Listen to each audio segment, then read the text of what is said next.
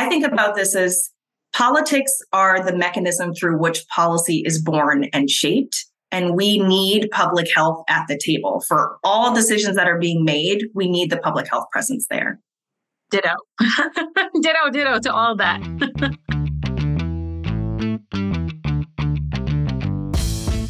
Hello, and welcome to Wooden Teeth, the podcast about truth-telling on politics and health. I'm your host, Jake Williams. Today's truth.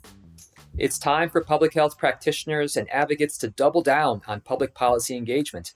Actually, that's so true that somebody should make a whole podcast series about it and then give it a funky name that nobody understands. But let me tell you about two people who certainly do understand this urgency, Dr. Keshia Pollack Porter and Katrina Forrest. Keshia is the Bloomberg Centennial Chair and Professor within the Department of Health Policy and Management at Johns Hopkins Bloomberg School of Public Health, and Katrina is Co-Executive Director of City Health. They, along with Dr. Shelley Hearn, wrote a book titled Policy Engagement, which is intended as a field guide for public health practitioners, from government workers to nonprofit leaders, on engaging with policymakers to create a healthier, more equitable world. We're going to talk about the book with Keshia and Katrina and place the book within the political moment we're experiencing right now. So get ready. Here's my conversation with Dr. Keshia Pollack Porter and Katrina Forrest.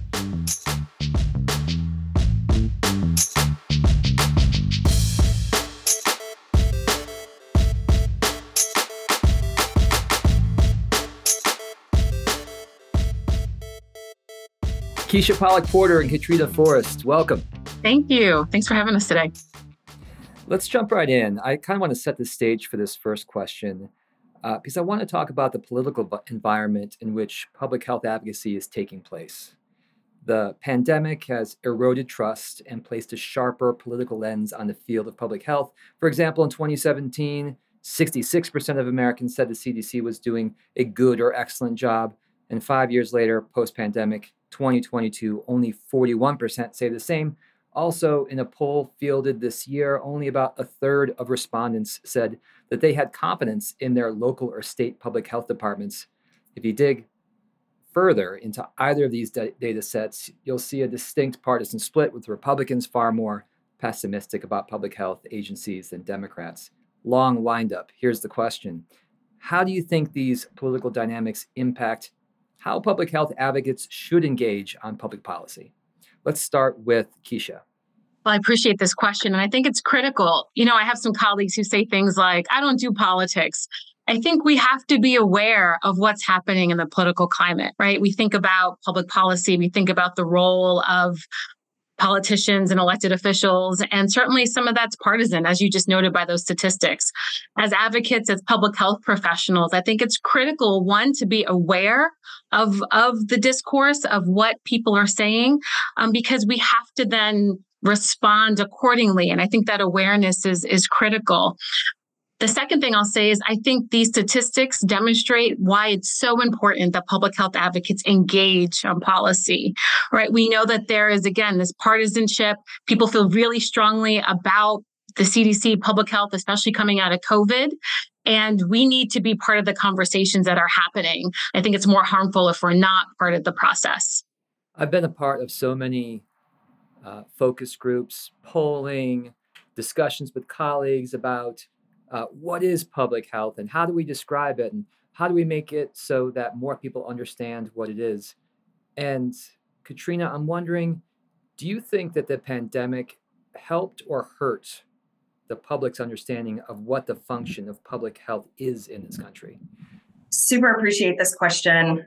Before we move on quickly, I do want to go back to some of what Keshia was talking about in that first question, because my hope is that this moment, the moment that we're in, the political landscape that we're in, my hope is that it creates a sense of urgency that compels action.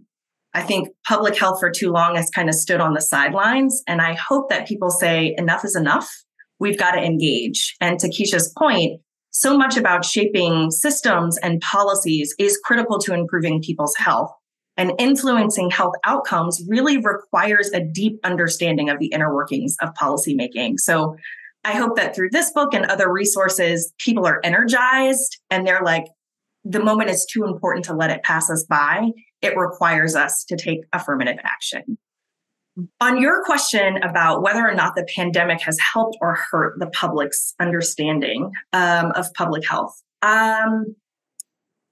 So from my vantage point, because you never want to think about pestilence as helping anything, but from my vantage point, I think the pandemic really highlighted longstanding inequities, and it gave us all common language.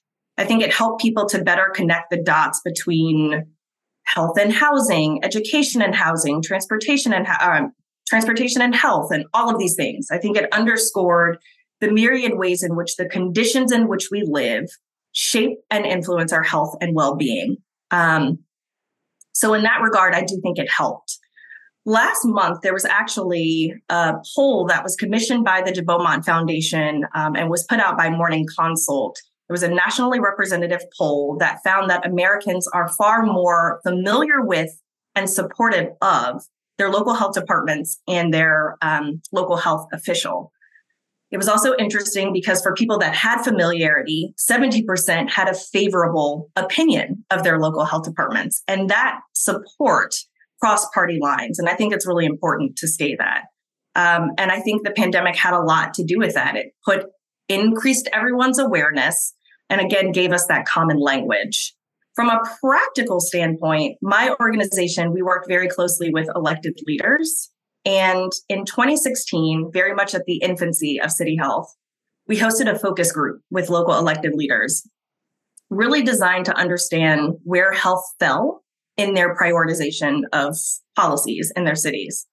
Unsurprisingly, at that time, it was at the bottom. They were focused on economic development. They were focused on housing. They were focused on job creation, but they weren't making that connection to health. That wasn't a through line. 2 months ago, we went to the U.S. Conference of Mayors meeting, and it was a world of difference. So many elected leaders were talking so passionately and succinctly about the social determinants of health. They were using that language. They were using public health messages. So very long-winded answer, but I think ultimately, yes, it did put us in a better position of having shared language and really helping in terms of the sense making and connecting the dots. Yeah. And maybe I can add, in addition, from my vantage point as somebody who's at a school of public health, I think it absolutely helped. People came to public health in a way excited for the possibilities of change, and in a way I hadn't seen in a long time. Enrollments across the country for schools of public health increased. People were around dinner tables. I can think of my own family, and people actually knew what public health was. They knew what epidemiology was in a way that I didn't have to explain it. And I really resonate and echo what Katrina said about the pandemic helped people get the language and to talk about inequities, racism in a way that people really were not as openly, I found, talking about before the pandemic. So it sounds like people learned more about public health and its implications during the pandemic, and I'm heartened to hear that even more people are enrolling in schools of public health. And we also know that the public health workforce itself went through a lot during the pandemic, everything from long hours to threats of bodily harm and more. And now, we've segued out of that, I'll say, emergency phase, and we're at this moment, which you refer to as urgent, and I would agree. My question is, how would you rate the morale of the public health workforce right now? And how does that jive with this call to action to engage in public policy? How would I rate the morale? I don't like to use this to say this, but I'm going to say it sort of depends, I think, right? Like I have friends who are clinicians who are tired and exhausted. Some left their field because of the trauma, the loss that they were seeing, particularly before there were vaccines, where people were experiencing death so often, right? Like I think the burnout from that, the trauma from that, the mental health impacts from that is real and has had lasting effects on people. For individuals who I engage with students, with people who are seeking to learn to change the world, I would say that there's a lot of hope. There's a lot of excitement for the possibility, despite all of the challenges we see in terms of policies that may be more oppressive, that may seeming to helping us take steps backwards. I see a lot of hope and vision, and people are talking about what do we need to do to create a world where people can live well and thrive, and where health equity is a possibility. And I lean into that hope, quite frankly, and I teach about that in my class. I challenge policymakers when I'm with them to think about what are the types of policies that we need to be implementing, to adopting, to make the kind of change that can achieve that can improve health for everybody, that can address the social determinants of health. So I'll say that for some groups of the workforce, Jake, I think morale is high and growing, and for some, I think it's important to acknowledge that it's a hard time for many individuals. And how do we help to ensure that people are remaining in the workforce, do want to continue to be here? Because the last thing we need coming off of this, or being in this long tail of the pandemic, is to continue to lose people from the workforce. But I'm embracing the hope that I see for people who are out there continuing to do great work.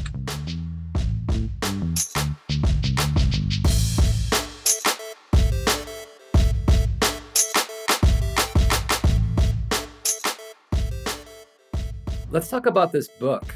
First of all, if I ever write a book, I want to do it with two other cool people like you all did. It sounds like a great way to write a book. But I've been flipping through it, and I noticed a passage in here that I wanted to ask you about. You write, too often, public health professionals ask how we can depoliticize public health. However, this is not the question that needs answering. Instead, we need to become proficient at engaging in the political and policymaking process to ensure public health has a seat at the table from the beginning. What do you mean by that? I mean, Keshia spoke about this in the beginning, but one of the things that we talk about in the book is that policy is political. There is no depoliticizing public health. Public health needs the tools to engage in an inherently and increasingly political world. We don't need to, nor should we engage in some of the divisive partisanship that is existing, but we have to know how to navigate it. And it's our hope that this book provides some resources and tools and frameworks for how to navigate a political process. I think about this as politics are the mechanism through which policy is born and shaped. And we need public health at the table. For all decisions that are being made, we need the public health presence there. Ditto. Ditto to all that. Ditto from here, too. I'm also wondering, when you're talking about public health students or public health practitioners, what's the most common misunderstanding that you encounter with them about influencing public policy? If I can lift up two, one is that policy is not accessible. What do I mean by that? Meaning that, well, it's, those elected officials, those politicians, I don't know how to reach them. They don't listen. I can't engage with them.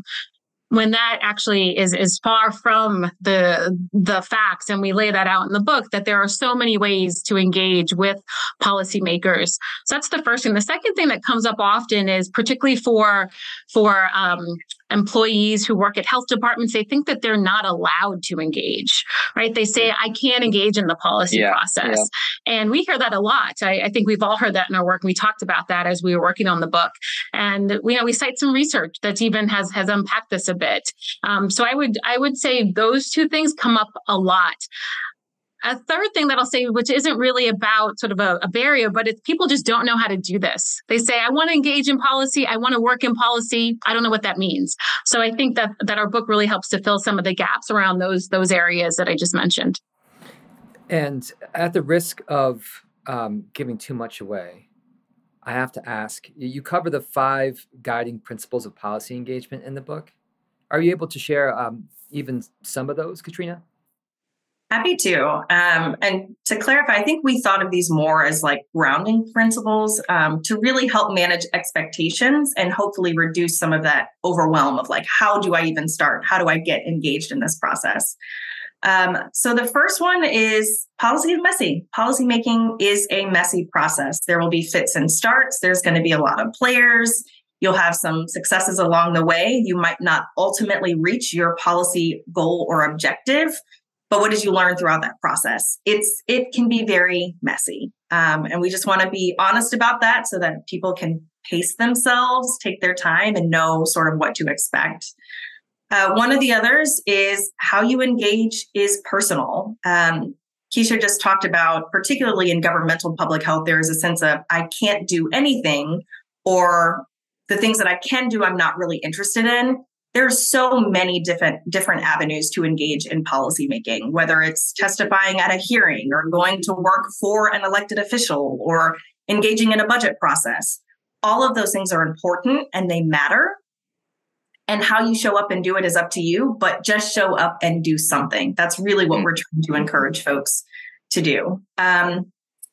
Another one of the principles is that lobbying is not a dirty word. I think this comes up particularly in governmental public health because there's longstanding history and context for why folks in governmental public health didn't want to engage. Obviously, the restrictions and regulations are more strict, but it's an important tool. And I think people have a visceral reaction to lobbying and they think of it as, people lacking integrity or whatever it might be, but it is a tool that is at our disposal and folks should use it. I'm probably going to blank on the last two. So Keshia, I don't know if you want to talk about the other principles. Let's see. Align your message with your target audience. So when we engage in policy, it's thinking about what is our message that we want to convey and how does it align with the elected official who works in a transportation department or a housing department or wherever else it is, right? So making sure that our messages are clear and aligned with the intended audience. And then finally, policymaking takes a village. We don't have to be lone rangers when we engage with policy. There's a community of advocates, of public health professionals, of professionals who are in other fields that recognize the importance of their area for public health. And we can do this together. And as Katrina said, we just hope people are inspired to act and to get involved and to be engaged in the process after reading this book. And what's the vision here? Like when you look to the future, what do you want to see in terms of public health advocacy? What does it look like? I don't know, Katrina, if you have some thoughts here, I would maybe share one thing and maybe you and I can both contribute to our vision here. I mean, I would say one thing is for me, since I interact with students most of the time, that all of our students understand, one, the importance of policy for addressing some of the most pressing challenges in the world. And two, they understand how to engage as advocates and the important role of policy advocacy in making the change that they want to see in the world. I think related to that, I would love to see every school of public health have a curriculum around advocacy so that we are training the next generation. Yeah, I think that's great. Know exactly what to do and how to engage. For folks that are in health departments, I would love to see them build strategic partnerships with government relations firms or others where they might not be able to be out in front. They have that cover of having someone representing their interests. So I'd love to see more of that. Like I said, public health needs to be at every table where decision-making is happening. And we've got to create the spaces to allow for that. So, well, I love the book. I love what you're doing. And if you do start including an advocacy curriculum in your school of public health, please invite me to come chat with your students. I love doing that.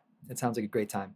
Well, Shelley started the first ever public health advocacy course in the country at Bloomberg, and there's more courses. So she's leading it. She's giving a talk at the public health conference coming up about this. Yeah, she's doing a webinar about this. Shelley, if you're listening, I'm still waiting for the invite, but I'll keep waiting. We will let her know to reach out. And I think the students would love to chat with you. Keshia Pollack Porter and Katrina Forrest, thank you very much. Thank you so much.